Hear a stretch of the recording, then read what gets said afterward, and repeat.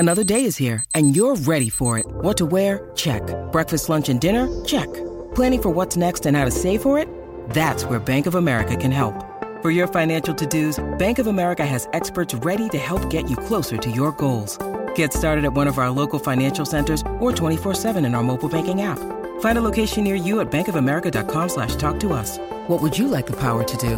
Mobile banking requires downloading the app and is only available for select devices. Message and data rates may apply. Bank of America N.A., member FDIC.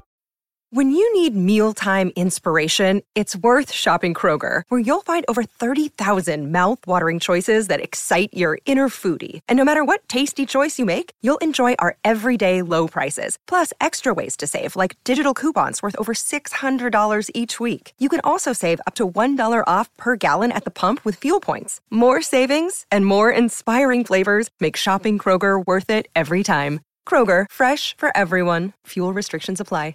It's time for today's Lucky Land horoscope with Victoria Cash. Life's gotten mundane, so shake up the daily routine and be adventurous with a trip to Lucky Land. You know what they say, your chance to win starts with a spin. So go to LuckyLandSlots.com to play over 100 social casino-style games for free for your chance to redeem some serious prizes. Get lucky today at LuckyLandSlots.com. Available to players in the U.S., excluding Washington and Michigan. No purchase necessary. VGW Group. Void where prohibited by law. 18+. Terms and conditions apply.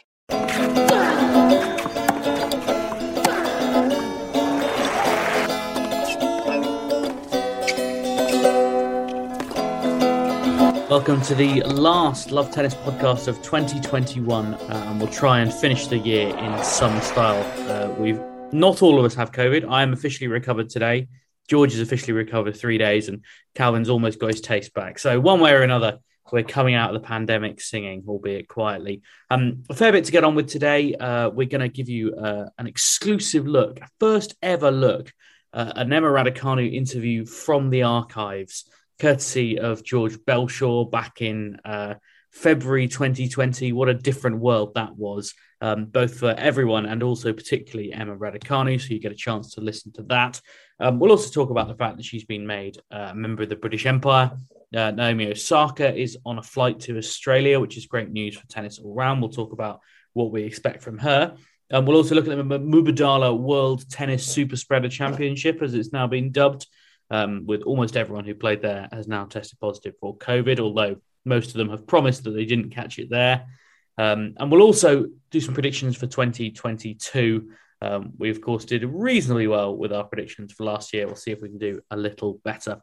But as I say, George, maybe you want to sort of tee up this Raducanu interview. You spoke to her, I believe, was it training for a Fed Cup tie against Slovakia? Yeah, absolutely. So the team were at Queens, where they obviously have clay courts, where they were preparing for an away time with Slovakia, which was on the indoor clay of Bratislava. Which I think is the only indoor clay tournament in inverted commas I've covered in my career. But it turned out to be one of the last.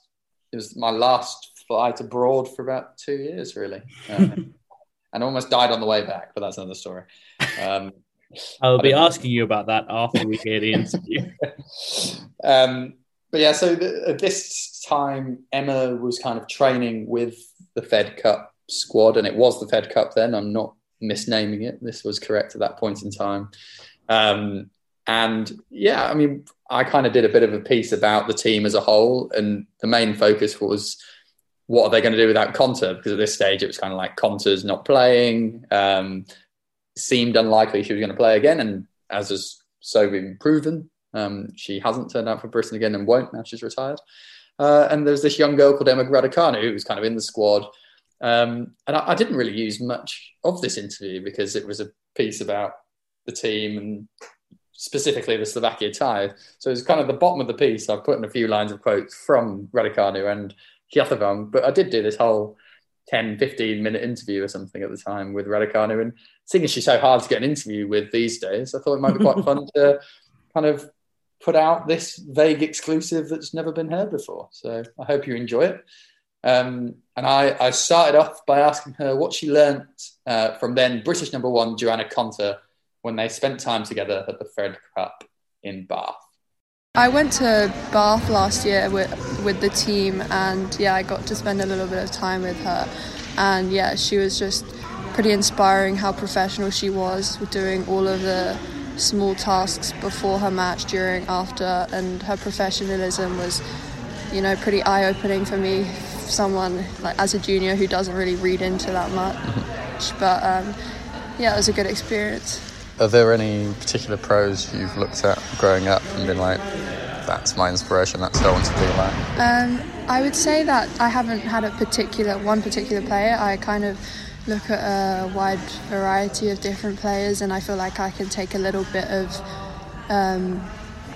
inspiration from many different players to kind of like create my own kind of player. Describe your game to me then. If you're picking different parts of a different player, what is your game like? I like to be aggressive. I like to take control of the point. I'd say I'm a fairly big hitter, and I like to dominate with my serve. And big from the baseline, do you come in at all? Yeah, pretty big from the baseline. I look to come in, working on it at the moment a little bit just to finish the point off, but yeah. What are your interests outside of tennis? I'm really into music. Okay. And what music? Just kind of like R&B kind of stuff. But I have a load of different genres that I kind of listen to. And I love photography, absolutely love it. Like, cool. I just love taking pictures and trying to make something that doesn't look so good, like trying to find the right angle and stuff and make it look nice. That's so cool. Yeah. Okay, so we'll start with the music. Yeah. What's your favourite artist? I couldn't pick. Top 5. Give me some names. See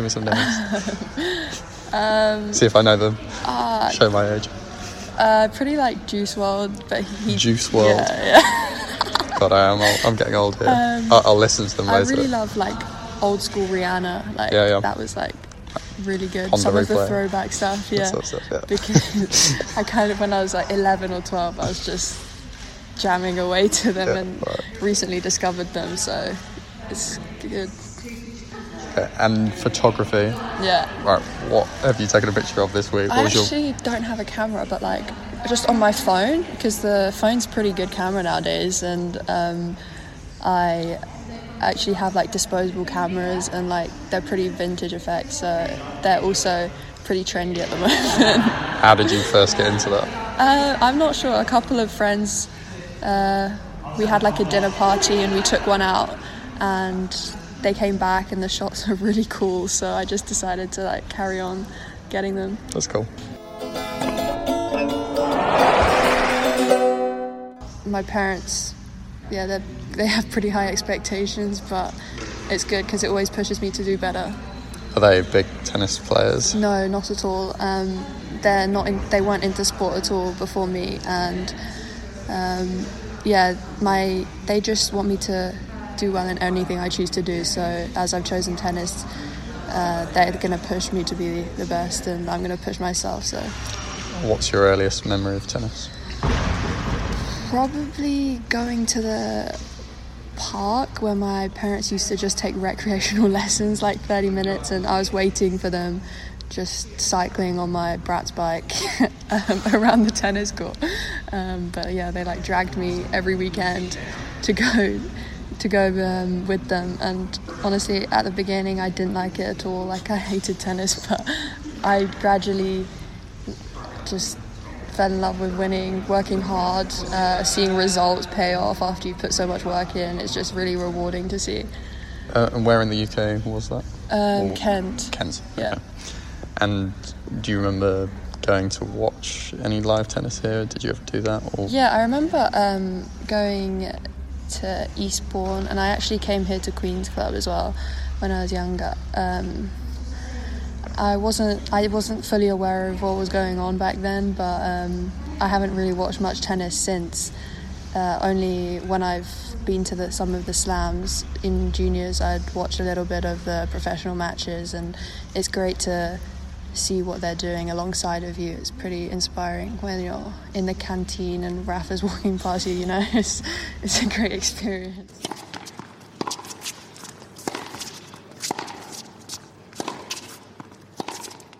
Had had a really tough year last year with injuries, and I had my GCSEs, so took like 2.5 months out for that, and yeah, it was just great to be back on court playing. What GCSEs did you take? I took maths, further maths, English, literature, language, French, and then all the sciences. How'd you get on?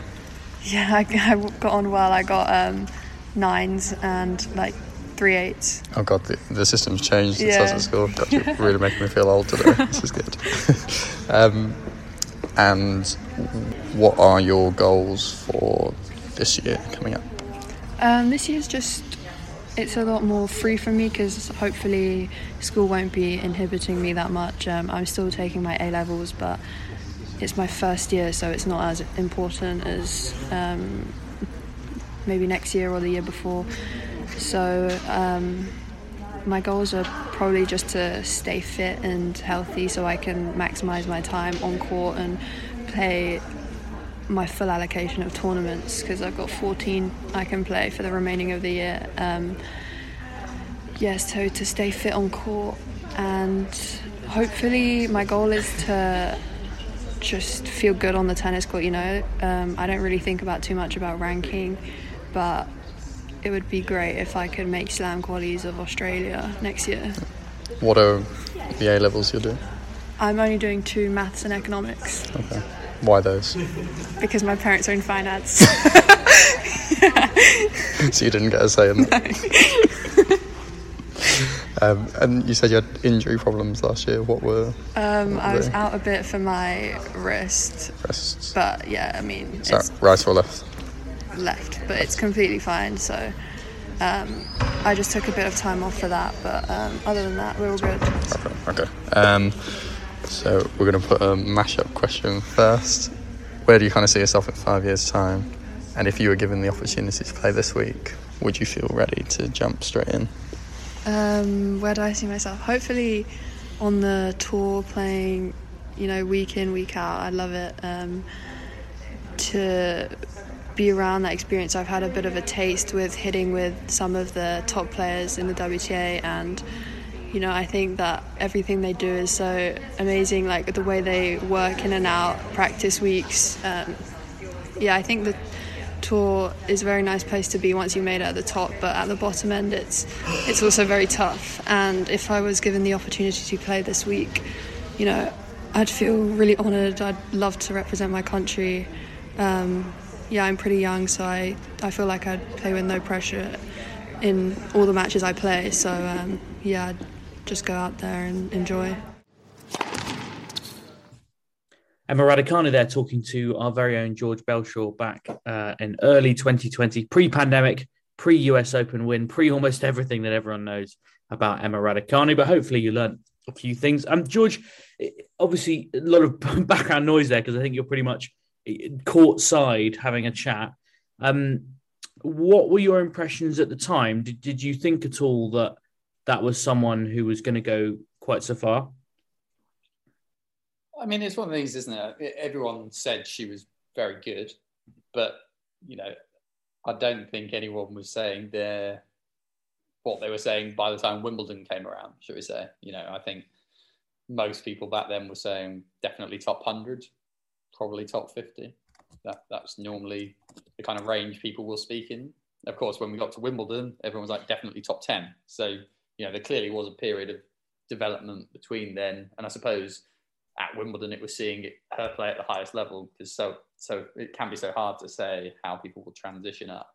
But she was clearly talented to be called in training with them. And of course, she was training a year earlier in Bath. So very young age kind of in there. She was very nice. I mean, it didn't feel to me that she was someone who'd been interviewed a lot before, and probably hasn't been interviewed that much since, actually, given the kind of close-knit quarters she's in.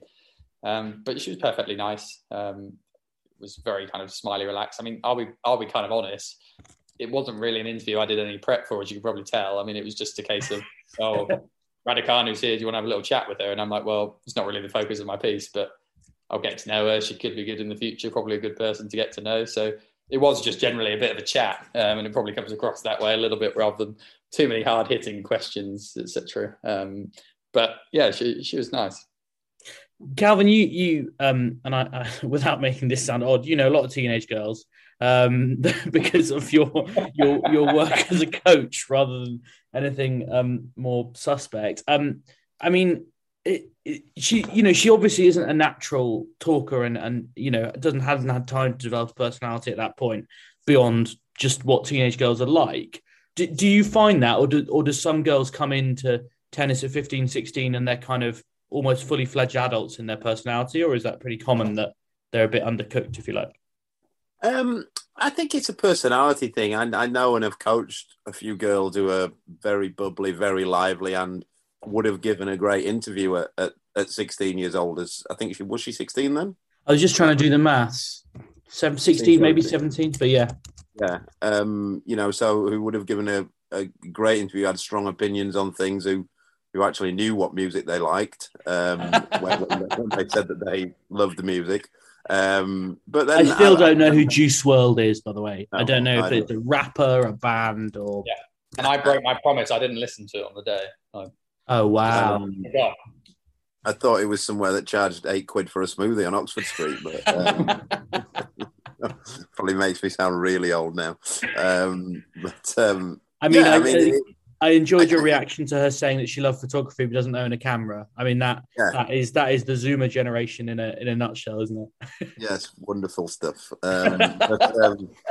Yeah, I think it's not that. I always get the impression with Emma that it's not that she doesn't have opinions and doesn't have anything to say for herself. It's more that she's so guarded, either because of herself and her parents and her management, that she's absolutely opposed to saying anything of note all the time, and he's so guarded about doing that. And even I wondered, but when we got told that George had done that interview, I wondered whether she was a bit more open then than she is now, having been told probably more so by her agents, don't offend anybody, don't say anything that can be offensive. But no, it seems that she was just the same back then.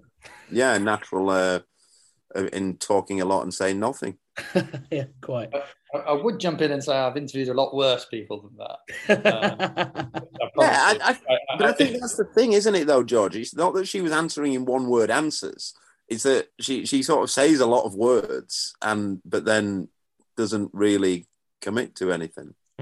Yeah, and I kind of stand by what I said, that it's not easy as a teenage girl thrust into especially because of the environment you were interviewing her in, George. She was very much the new girl in camp, right? Like, these were not players that she knew, in other parts of the interview that didn't make the edit. These were not players that she knew from juniors necessarily. They weren't players that she massively knew from the circuit. Sure, she'd have hit with them before and coming up through the programs, but, she was probably a little bit cowed and a bit kind of, feeling like the new girl in town.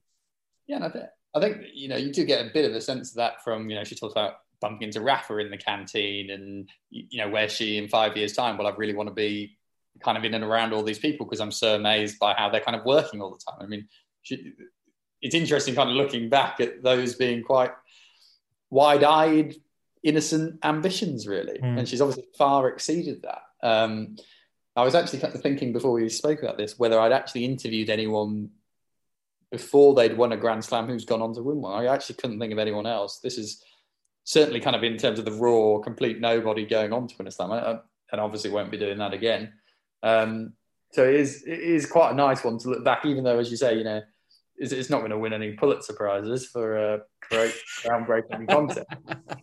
But, she was friendly, she was nice.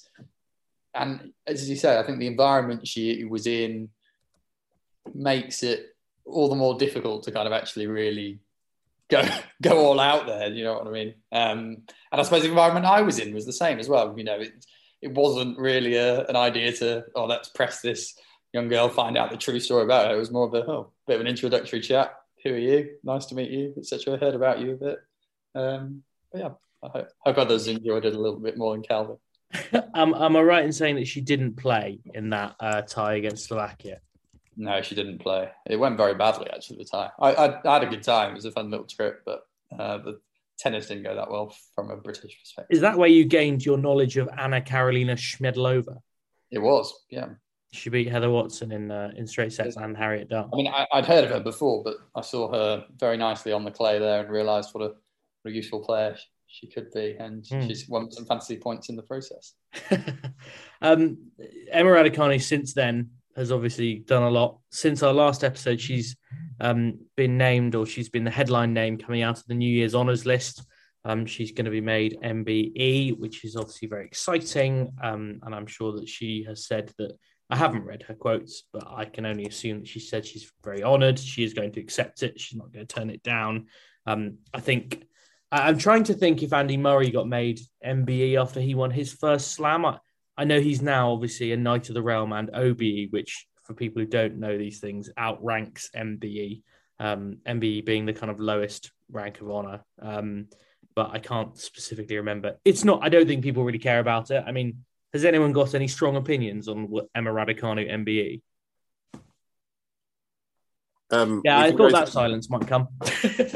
We can go to my opinions on the honours system if you want. But I'll be honest, Calvin. I don't think we don't want to do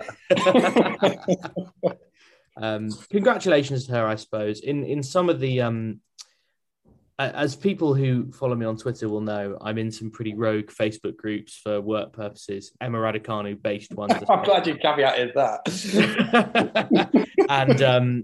And this week I discovered someone likening Emma Raducanu to Jesus by saying, a long time ago, another one that people like you threw stones at, Jesus in all caps, Christ, those stones you throw at blessed people will come against you. Calvin, Raducanu or Jesus? I definitely don't want to get into that. Is it purely in tennis terms? But I do have like a little tennis-related honour system story that always cracks me up. So, you know, when you get an OB or an MBE, it's usually added to the end of your name, isn't it? So, like, it would be George Belshaw MBE. Something like that. So yeah. I don't know whether people know this, but when you get the coaching system in Britain, when you get one, the last one is master performance coach. So it's reduced to MPC, that kind of thing. And there's club performance coach, which is the one below that, which is CPC, that kind of thing. And there was this tennis coach who I've known for years, and I'm not going to name him, but he's a complete idiot. And a few years ago, he had business cards printed and he was putting his name and then his coaching qualification like behind his name and on letterheads as well. So he was so-and-so CPC. Oh, dear. And it's like, that's not how you're supposed to use it. I mean, yeah, there's certain sort of industries where you can get away with that. Like any sort of medical profession where you're like a member of a specific, you know, the Society of Anesthesiologists or whatever. Music, you can usually get away with it as well because there are various kind of fellows of things and the rest of it. But I really think that's it. Somehow your tennis coaching qualifications. I mean, what would that make you if you were to do that, Calvin? How many letters are we getting after your name? I'm MPC, so wow. I am going to start like basically a knighthood.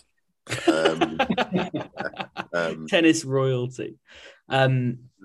Anyway, moving on from Calvin's honours to more present Emma Raducanu related things. She's obviously she's been in the Middle East for Christmas and she posted a few photos spending time with a friend out there. She's obviously recovered from COVID now and will then be heading to Australia.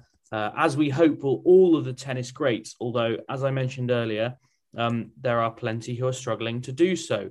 The virulence, or I should say the transmissibility of the Omicron strain seems to be the main problem for organisers at the moment. All of the usual COVID protocols aren't quite as effective.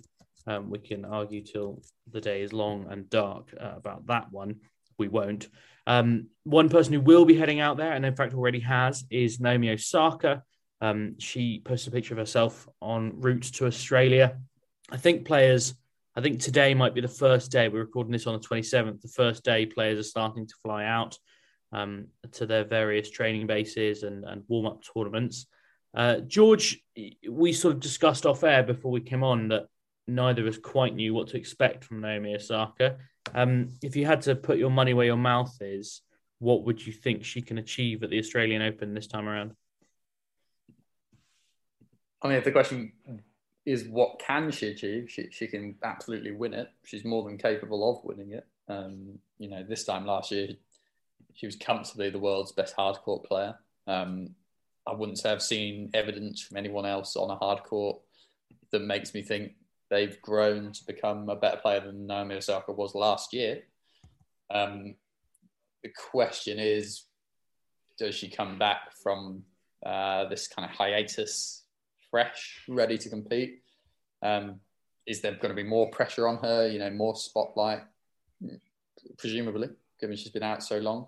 It didn't work out that well at the Olympics, but that's also not necessarily a great gauge given it was on home soil. She was the lit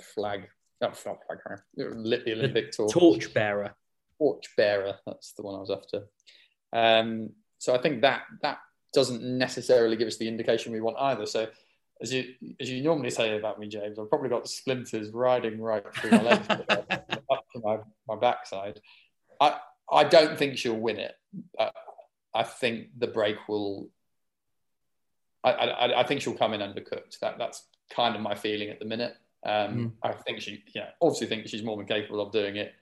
I think she'll probably I think she'll go out before the fourth round, to be honest. And if she gets past the fourth round, I'd be heavily tipping her to win it. Calvin, from what you've seen of her and from what you know of her, does she strike you as someone who could come in cold, play one warm-up tournament maybe, and then just hit top form immediately? Or is she more, do you think, of a confidence player, someone who needs matches under her belt? It's more that everybody, I say this all the time to the extent where I seem like a broken record at times, that no matter how good a shape you're in physically, that match play it can't be replicated. And especially at that level with fans and that kind of thing, you can't replicate match practice and you never know how much it gets. It's usually somewhere, I think when a player's had kind of 4 or 5 matches, they're about there. So if she has a warm-up tournament and she wins a couple in that, and then she gets to say, if she gets through the second round at the Aussie Open, then I'd start getting really interested in her winning it. But I agree with George that if she gets to the fourth round, then I think that almost she becomes favourite at that stage. I would say I don't see who's going to beat her if she's had a couple of wins in a warm-up tournament and then has won 3 matches in 3 or 4 matches in the Aussie Open. Then, I mean, she has the skills that she has the weapons that she can just blow people away. So it would worry me less than somebody, say, like Ash Barty, who I think needs to find a bit of a rhythm in her game style and that kind of thing. She is going to play the one of the 250s at Melbourne, the Somerset, as they're calling it, as her warm-up, which is the week before, if you like. So she'll have that week off before the Slam that most players prefer. It's looking like a pretty good tournament, that one. Rafa Nadal is playing it as well, and a few other choice names. Calvin, you want to say something? Yeah, I'll just say that I think, countering what I've just said, one of Osaka's problems is she's so unpredictable in those smaller tournaments. It's not like she's not Andrei Rublev in that regard, is she, where she turns up and you guarantee they're making final every time. When it's not, so she tends to perform big at the Slams and at the Masters, and outside of that, it's very up and down. So it wouldn't surprise me if she goes and loses first or second round or something like that in those warm-ups. Last year, she played the Gippsland Trophy, which I think was one of the on-site ones in Melbourne, and she won 3 matches and then pulled out of her semi-final against Elise Mertens. But if anyone remembers, I seem to remember, George, and you might be able to better than me, that was, I think, the semi-final of that tournament was on the Saturday before the Grand Slam started on the Monday. And I think go on. Yeah, they'd had delays, hadn't they, because of lockdowns and stuff, and they'd squeezed everything together, I think it was that the year that Evo ended up winning that title the morning before his Grand Slam started, which was far from ideal, for example. But yeah, I mean, from a personal perspective, great to have Naomi Osaka back, on tour. I did a sort of 2022 wish list on Twitter this week for tennis, and one of my wishes was to have a Grand Slam, and we've talked about this before, I know Cal kind of nicked it off Calvin to an extent, but to have a Grand Slam where Osaka and Halep and Raducanu and Goff and Barty and Sabalenka all find themselves in the quarterfinal. And to do that, of course, Osaka's got to get to the start line, first of all. I think The other question I would ask is, who are the players we see kind of toe-to-toe with her on a hard court now, and who, how bad can the draw be? It's kind of a bit different to the French Open where we feel like there's banana skins left, right and centre, but Osaka on a hard court is just such a kind of class apart. I'm not sure there's too many players outside that top 30 that I'd be particularly worried about Osaka from. I'm just looking sort of out of interest, players who've beaten her on hard courts in the last 2 years, I suppose, is the best period to look at. And, there's a couple of results that stand out, rogue ones, losing to Teichmann at Cincinnati last summer probably doesn't mean very much. Teichmann did reach the final there, though, didn't she? I mean, that is one of those weird weeks where the player, at least, we said this about Murray a few times, that Murray's at least lost to someone who's hit form weirdly. Yeah. I mean, Fernandez beat her at the US. Sorry? Did Fernandez beat her at the US? Yeah, Fernandez in the last 32 of the US. Again, got to the final in the end. And then Coco Gauff beat her in Australia nearly 2 years ago now, which, feels like an enormously long time ago because I suppose it is.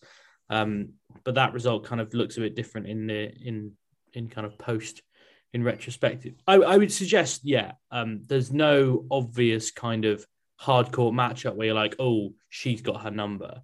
Calvin, from a tactical perspective, what sort of player are you looking for if you're scanning a list of players? What kind of player? What do you need to do to beat Osaka on hard? There's not many. She's so good on the hard court when she moves well. She hits the ball so hard that most players can't live with her. I guess you'd be looking at one of the two extremes of somebody who's really skillful, who's got good hands, can slice and dice it a bit, that kind of thing. So kind of like a bit of a Barty. Or Fernandez, to be fair, beat her. I guess maybe a lefty as well who can keep it away. Her backhand's pretty strong, but it's not her forehand.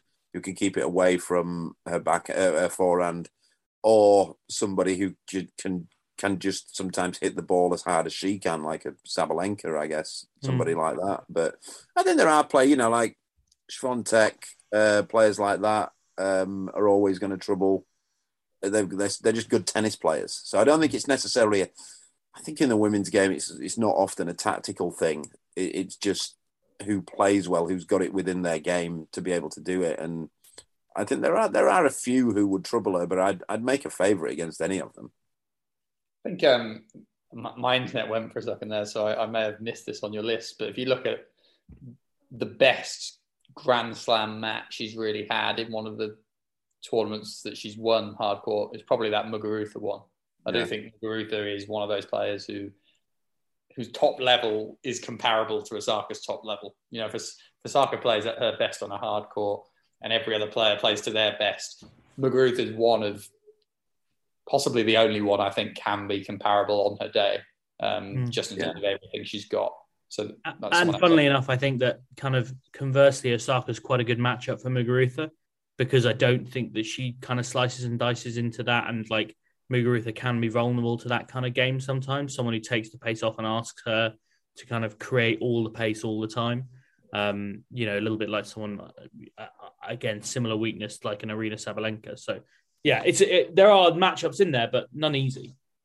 She also, as you say, Gauff's beat her, and she always seems a little bit uncomfortable when she's playing Gauff.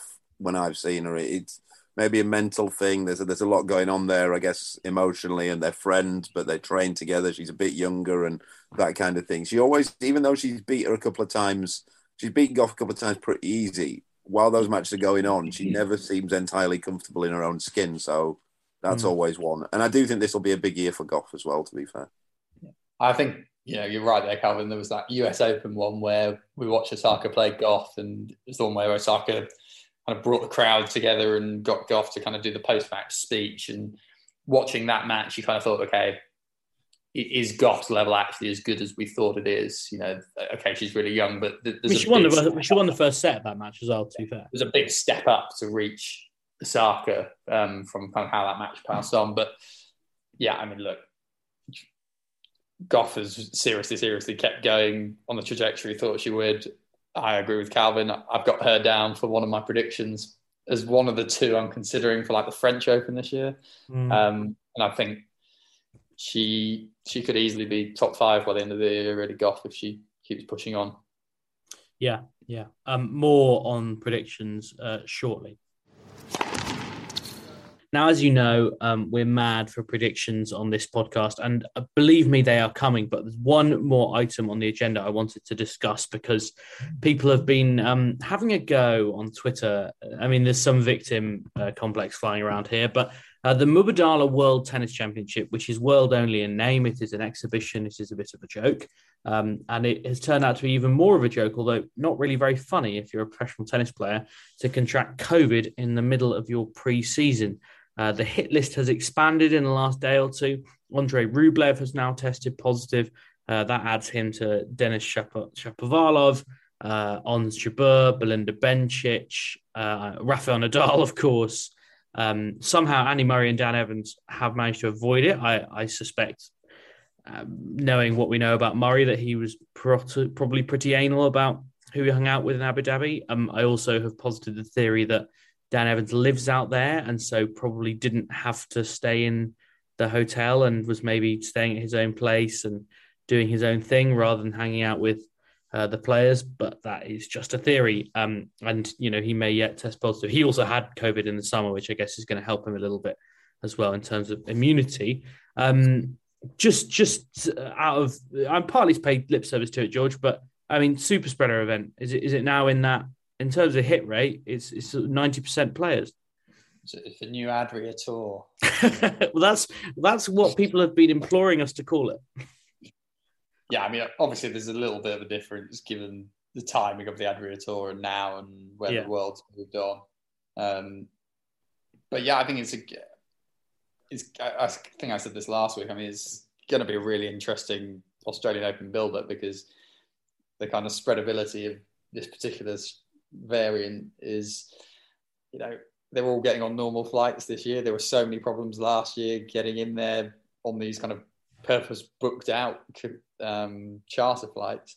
So now they're adding in the, I suppose, vulnerability of kind of just the general riffraff, if you like, of non-tennis bubble controlled flights, etc.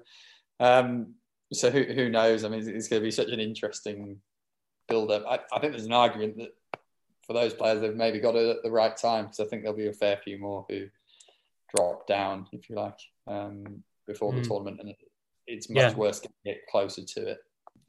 And speaking of COVID and Australia, Novak Djokovic, I can't believe we're still talking about this. Novak Djokovic is not playing the ATP Cup, am I right in saying, George, and you can correct me if I'm wrong here, that he's still in Serbia and is not going to fly out to Australia in the next week? I have no idea where he is right now. No idea. Activate the tracker device. Oh, no, because he hasn't had the injection. Yeah, Bill Gates has no idea where he is, fortunately. I don't know. I mean, the more and more this goes on, the more and more I think he's just not going to be there, is he? There's just no way he's going to be there now. Like, unless he's already in Australia. He's so random. He could be there already. Like, I just have no idea. Surely it's impossible to just sneak the world number one into a country. Like, surely. I mean, I don't know. Maybe it's not. Maybe, without someone spotting him in an airport or something. I mean, it seems totally mental. But I mean, we kind of spoke before, didn't we, about his participation in the ATP Cup meant nothing, given he was just helping his country qualify, not necessarily committing himself. I'm now about 70. In fact, I'm 85% sure he's not playing Australia now. I think it's going to be crazy. I think he's not going to go. That's big. That's big number. I don't see how he can. Like, I don't see the compromise they can reach that will fit both parties. Like, I think he'd need to do 2 weeks quarantine, hard to go. Otherwise, there'd be absolute uproar in Australia. And I don't see him doing that at this stage before a Grand Slam, which is why I say he'd have to be there now already for him to go, I think. I might be wrong. We'll see. He may well be vaccinated. It's all a big laugh and a joke. You'll note that I did not speculate on his vaccination status. Well, I'll speculate and say I'm 99% certain he's not, or at least wasn't vaccinated 2 weeks ago, and I don't think he'll get a sufficient exemption to play, but we'll see. I think he'll be there. I still think he'll go. I think he'll get vaccinated and refuse to say he's been vaccinated, and he'll come to some agreement with the Australian Federation where they'll just keep saying something like he's met the criteria, just because he doesn't want to acknowledge that he's got vaccinated. But if he doesn't go, then he's a complete idiot. He's on 20 slams, and he's not at a state now where he can guarantee he's going to win one of the next 3. Australia's his best chance. And I think this is a big year for him. If he doesn't, he might not with the French and Wimbledon, he's probably still favourite for. He's not favourite for the US Open by any stretch. But it would blow my mind if on 20 he doesn't end up going to Australia. I just won't be able to get my head around it. But I still think he'll go. It's the same stuff. This is like it's an exaggerated version of when he tore his ab against Taylor Fritz last year and couldn't possibly finish that match and end up finishing the match, winning it and winning the whole tournament with a torn ab. He just loves this kind of drama. But he's getting on my nerves a bit now because it's also harmful. It's not like another tennis player. We know his fans are the most obsessive lunatic type fans on the planet. And while he's talking about not getting vaccines, there'll definitely be a large proportion of those who follow him, who they follow every word of his. But yeah, I don't know. It's just boring, but I do think he'll be there. My 2 points to that is, one, I'd say I think Wimbledon's his best slam still. I think Medvedev and Zverev have closed the gap on hard courts, and it'll be tougher there than, even though he's so good in Australia, I think Wimbledon's the one where the rest of the field just isn't up to speed yet. So I'd have him down heavy favourite for Wimbledon still. The other point, I think, the difference I've seen between the ab and this is the ab, to me, fits the Djokovic narrative, kind of overcoming everything, adversity, that kind of whole build-up. I'm not sure this fits that bill. I think it's fighting against the system, though. The system of... Potentially, but I think there's almost a bigger win in not going and not caving to the system. Do you know what I mean? Like, this isn't as straightforward as an injury. Like, the win could come from not going. And just posting endless pictures with his family and his kids and stuff, like just being like, I'm having a lovely time. Like, my well-being is paramount. Yeah, I mean, it's such a funny one. Like this, I don't know. We'll see. We all know what happens in these situations and how many rules can be bent and broken. But I think people in Australia will be furious if he ends up there and it emerges, he's not vaccinated and hasn't had to go through anything to get there. I do think it will seriously kick off. As we said, though, he's so obsessive about winning stuff. And that's what to his credit, he's so obsessive about winning. And he can get the highest number of slams ever. And he's not going to do it for something like... I mean, I do think he's a loon, but I don't think he's thick, and he must know that the stuff that he spouts about, the stuff that people spout, the anti-vaxxers spout, he must know that that's just a nonsense.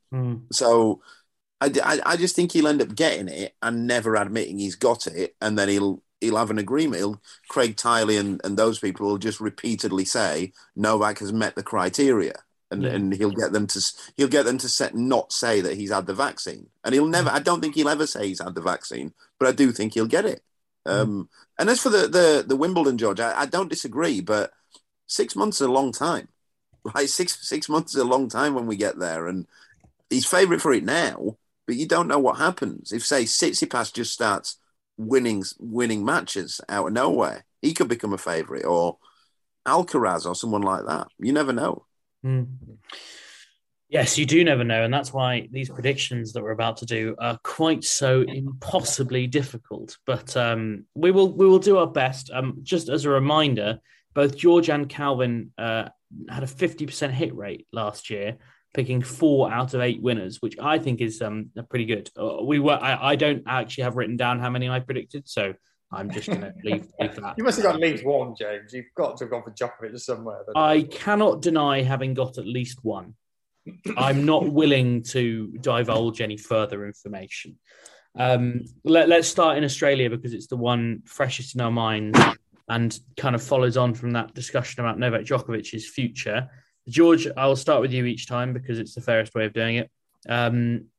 Australian Open men's winner. I mean, the big issue with this one is it depends if Djokovic goes. If Djokovic goes, George, this is why it's called predicting. You have to predict. I'm going to go for Medvedev because I think there's a decent chance. He's the only player who could beat Djokovic. If Djokovic doesn't go, Medvedev wins it, I think. Right. Zverev's the only other one in the conversation for me if it's not Djokovic. But if Djokovic is there, he's 85% favourite. Medvedev's about 14 and the rest of the field's 1. Right. So I'll go Medvedev, I think. Disappointingly, I have also gone Medvedev for similar reasons because I don't think Djokovic will be there, and therefore I think Medvedev will win it because he's just the best. Calvin, I suspect, given what you've said, you might be going Djokovic. Yep, Djokovic. Makes sense. I think we might come to regret that, George, but we'll see. It'd be terrible if Calvin takes an early lead as well because he won't shut up about it. He still doesn't shut up. The early lead because neither of you two predicted Djokovic would win in Australia, which he does every single time. I'm predicting he's not going to win. I'm predicting he's not going to be there. There's two greatly different things. Much more difficult, as I will say every single time with the WTA. Women's winner, George? Yeah, I mean, I had 3 names down for this actually, which I have chosen one, but just to give you my mini shortlist, Osaka is still on that shortlist.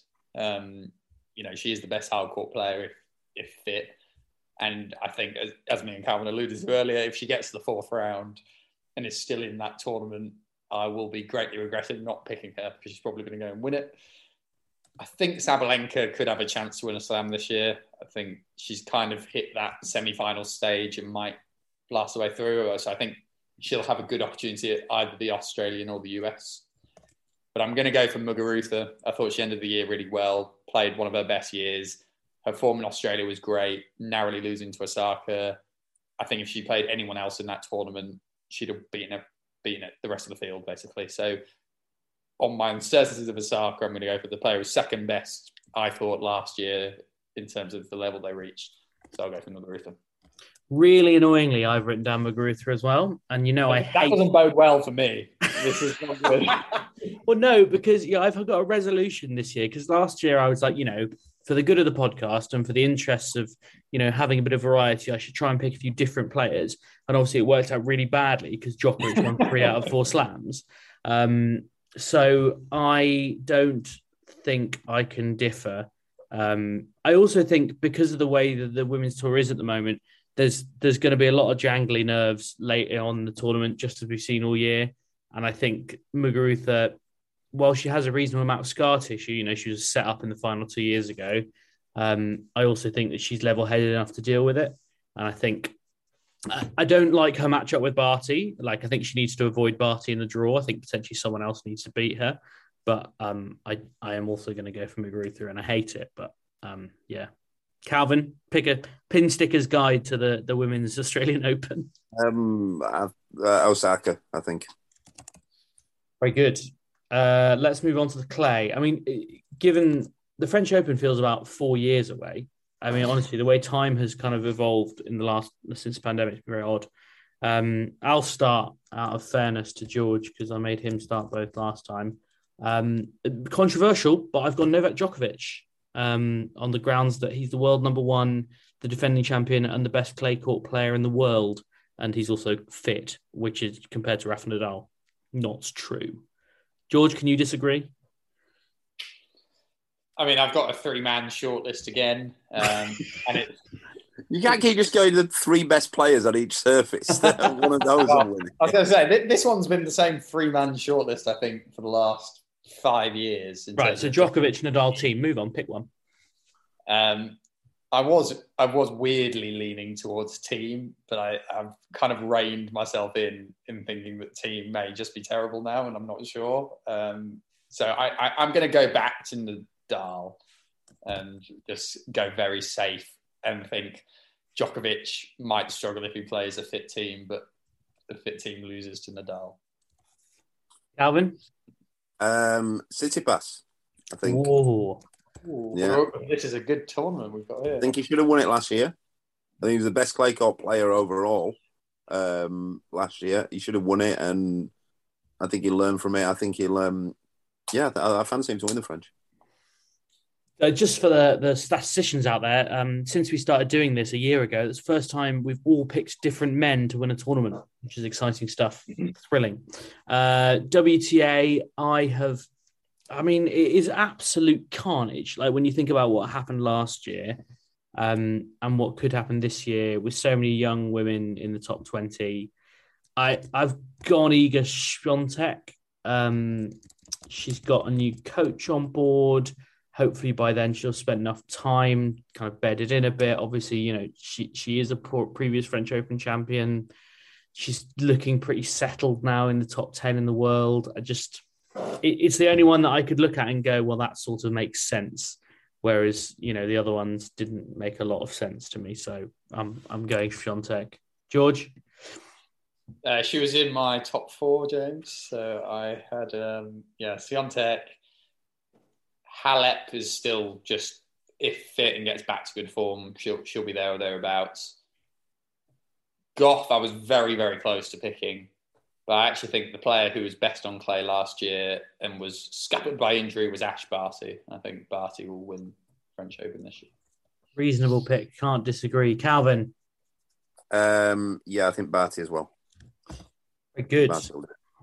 Calvin can see the clock much better than George because he knows we are tight on time. Quick fire round Wimbledon because we'll talk about it so much when it comes around. So I'm going Djokovic. George? Djokovic. Calvin? I think Djokovic is... I'd struggle at this stage to go for anyone else. So I'd say Djokovic. Very good. I'm going controversial. Williams S. Chantel Williams, who's coming through? Serena, for the avoidance of doubt. Serena Williams. George? I don't think Serena will play again, to be honest. I think she'll retire this year. Yeah, well, I did say it was controversial, but you've got to be controversial sometimes. I'm going for a famous natural surfaces double for Barty. I think Muguruza might win that one. A return to the top at Wimbledon for Garbina Muguruza. And once again, 3 different women for us, a rarity even on the WTA. And finally, since we've made it to the US Open, Calvin, you have to go first this time. What have you got? Men's. Ooh, it's a tough one. No, it's Medvedev again. Uncompromising and unthinking. George? Yeah, same for me, Medvedev. I hate myself, obviously, and you'll understand why when I say the name, but I just think the US Open is often a weird one. There's often a lot of injuries flying around. Daniil Medvedev's not really had a big injury, so he's due one. There may be something that he's been hanging on to. So I'm going to go Alexander Zverev. I also think that the super fast courts at the US Open went down really well this year, and I think organisers might have realised that. I think we might see it again. Yes, Calvin? This is the one I want a little asterisk next to mine, that if Del Potro gets a full year in before then, he becomes my favourite. Just for the record, because I've got the notes open, you said exactly the same thing last year. And I was right. I'm looking forward to this becoming a yearly tradition of Calvin asterisking every US Open with, but if Juan Martin gets a full year in, it's him.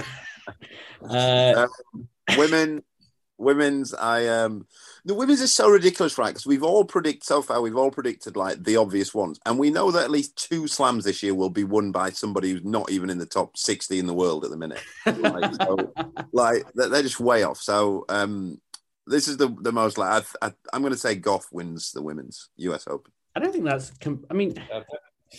If she puts together, we know what she can do. She's had that kind of bedding in process now. She knows her way around the tour. Yeah, I don't think it's beyond the realms of possibility. George?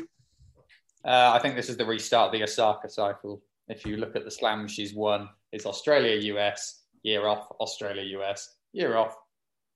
Sorry, US, Australia. I said it the wrong way around, but you know what I mean. Yeah. US, Australia. So I think Osaka wins that, and then she'll have my Australia Open 2023 pick in the donut if she wins that. I was just kind of, when Calvin said someone from outside the top 60 is going to win 2 of the slams this year, So I was just kind of cruising through the 60-odd mark. There are some names. Go for it, go on. There are some names, like picking a Grand National winner, Maya Sharif, Arantxa Rus, I don't know, Shui Zhang at the age of 33, as she will be by then. No, I'm not going to pick any of those. I was going to pick Naomi Osaka as well, but now that George has said it, I hate it. And again, you just never know. And I think she'll want to play the Olympics in Paris, which might throw things off a little bit. So I'm going to say Arina Sabalenka, because I did pick her to win a slam last year. I can't remember which one off the top of my head. And I pretty much picked her for fantasy every time because she must win one eventually. She's too good a player and too big a hitter not to eventually win one of the slams. I'll put those predictions on the Twitter as well so that you can see them. I'm thinking because of time, we might do our British predictions next week, George. But it would be good to name our under-21 player of the year. Now, the rules for this are simple. And our year-end number ones. Are we going to do that quickly? Maybe we'll do that next week as well. Because then we can have a proper discussion about it. The rules for the under-21 player of the year are simple. The player has to be under 21 on the 1st of January, 2022. And the metric is percentage increase on ranking. So, for example, Calvin last year won the men's by picking Yannick Sinner because he went from 36 to 10, a 72% increase on ranking. I'm going to start because I'm actually feeling better about my picks than I ever have. I'm going to start with world number 246, Dominic Stricker. Okay. Yeah. I mean, how on earth is he world number 246? He's clearly better than that. He's a bit of an all-court player. He's obviously a lefty. He won the Junior French Open 2020, beat Hurkacz on grass this year, beat Cilic, beat Fucsovics. He's got a lot going for him. He's Swiss, so he'll get wildcards everywhere. I'm pretty confident in this one. He's got some big wins under his belt. George, who's your under-21 male player? You'll be shocked to hear I've got a short list of 3 I've been choosing again. Tell us one, George. Based on Calvin's success last year and looking where Alcaraz's ranking is now, he's probably who I'm going to go for, to be honest. But just so we can run through other ones, I think Holger Rune is actually on for a decent year, just outside the top 100. I think he'll be comfortably top 50 by the end. There were serious signs of improvement. So I think he's very close to being picked. And then the other one was a bit of a Raducanu tinted pick. Jack Draper, I think he's around 250, 260. Can easily see him pushing towards top 100 if he's fit, which is a big if. But it was the same if for Raducanu last year, and she did pretty well, didn't she? Very good. Calvin, your under 21 improving player of 2022. Who did George pick there? Alcaraz? Yeah, eventually. I was going to say Alcaraz as well, but I also had Draper, so I'll say Jack. I think if he has a full year, then I could see him ending the year somewhere between 150 and 100, which is a pretty good increase. Yeah. Staying fit, I guess, key for him, as it has been so many times over the last couple of years. Into the women's section, I'll go first again because I was potentially going to pick Camelia Osorio, who she's the Colombian number 1. She's 20. She's up to 55 in the world, sorry. But basically, I think she's done a lot of improving in terms of ranking in the last 6 months, and I think might, maybe plateau a bit. So I've gone for world number 115, Diane Parry, I beg your pardon. Now, people may have noticed her because she's got a one-handed backhand, which is obviously something you don't see in the women's game very much. She won a main draw match in the French Open 3 years ago, at the age of 16, as a wild card. I don't know. I think one of the things I like about this category is the chance to go and watch some other bits of tennis I wouldn't normally watch. And I'm quite looking forward to watching a one-handed backhand in the women's game and see how it develops. Maybe she'll abandon it and go two-handed by the end of the year and I'll hate myself. But we'll give it a go. George. Oh, George, where are you? Oh, his internet's gone. Right, Calvin, you've got to pick an under 21 player of the year before George picks 4. A bit obvious, but I'm going Goff because I think, like you, I think she'll end up in the top 5 maybe. It's a pretty big increase. It's quite interesting. So, like the just to talk about her briefly, because we've spoken about her a couple of times today. I'm quite intrigued in terms of development, what you think of her kind of pathway, because she obviously won a title at, was she 15 when she won that title in Linz? Yeah. 15, What's the challenge for girls at that age if they get to that level so quickly? Is it just physicality? Yeah, I think physicality with her, and she's got a great serve, but a second serve can be a bit ropey. Some sort of technical issues there, but I get the feeling they'll probably iron them out. And she just looks a quality player. I just think it's time. You never know. There's always this thing that, like, especially with the girls, that they have to win something when they're 50. If they're good at 15, they have to win something when they're 15 or 16, or they've blown it, and it was all overhyped, and it's just not the case anymore. But yeah, I fancy she'll make a move, certainly into the top 10, and maybe even higher than that. Yeah, I mean, you'll be shocked to hear Goff was on my mini short list of players I was considering thinking. And 17 players. Is going to be who can outdo her, because I agree with Calvin. I think she'll be top 10, possibly top 5. So she was on my list. Osorio was on my list. Marta Kostyuk was on my list as someone I think is someone who could be ready for a bit of a breakout year. Second effort, really. But the one I'm going to go for is someone who's kind of had her breakout, but has dropped significantly, and I think could be ready for a break back out. So I know it's one of Calvin's favourite players. I think he'll kind of agree with me when he hears this. World number 78 currently, but I suspect she might be back towards the top 20 end of the year. Amanda Anisimova. I knew you were going to say Amanda Anisimova. Yeah. Although she does seem to be, her Instagram suggests that she's enjoying the lifestyle in Miami. That's good info from Calvin. Very strong. Who did that for you last year? Who was it you picked? Potapova. Who just seems to be in Dubai. Yeah, she went partying for a year. Maybe that'll be the Coco Gauff curse. He's actually Anisimova's mate as well, so I wouldn't be too confident about your pick there, George. Right, well, we'll see how that goes. I'll put those on the Twitter as well, at Love Tennis Pod. I'm sorry we've gone on so long this week, but hopefully you've enjoyed it. It's been a pleasure as always, and thank you very much for listening.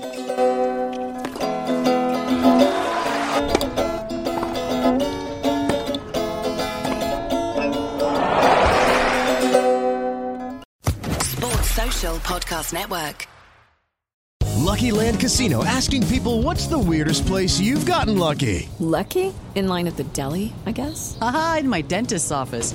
More than once, actually. Do I have to say? Yes, you do. In the car before my kids' PTA meeting. Really? Yes. Excuse me, what's the weirdest place you've gotten lucky? I never win and tell. Well, there you have it. You can get lucky anywhere, playing at LuckyLandSlots.com. Play for free right now. Are you feeling lucky? No purchase necessary. Void where prohibited by law. 18+. Terms and conditions apply. See website for details.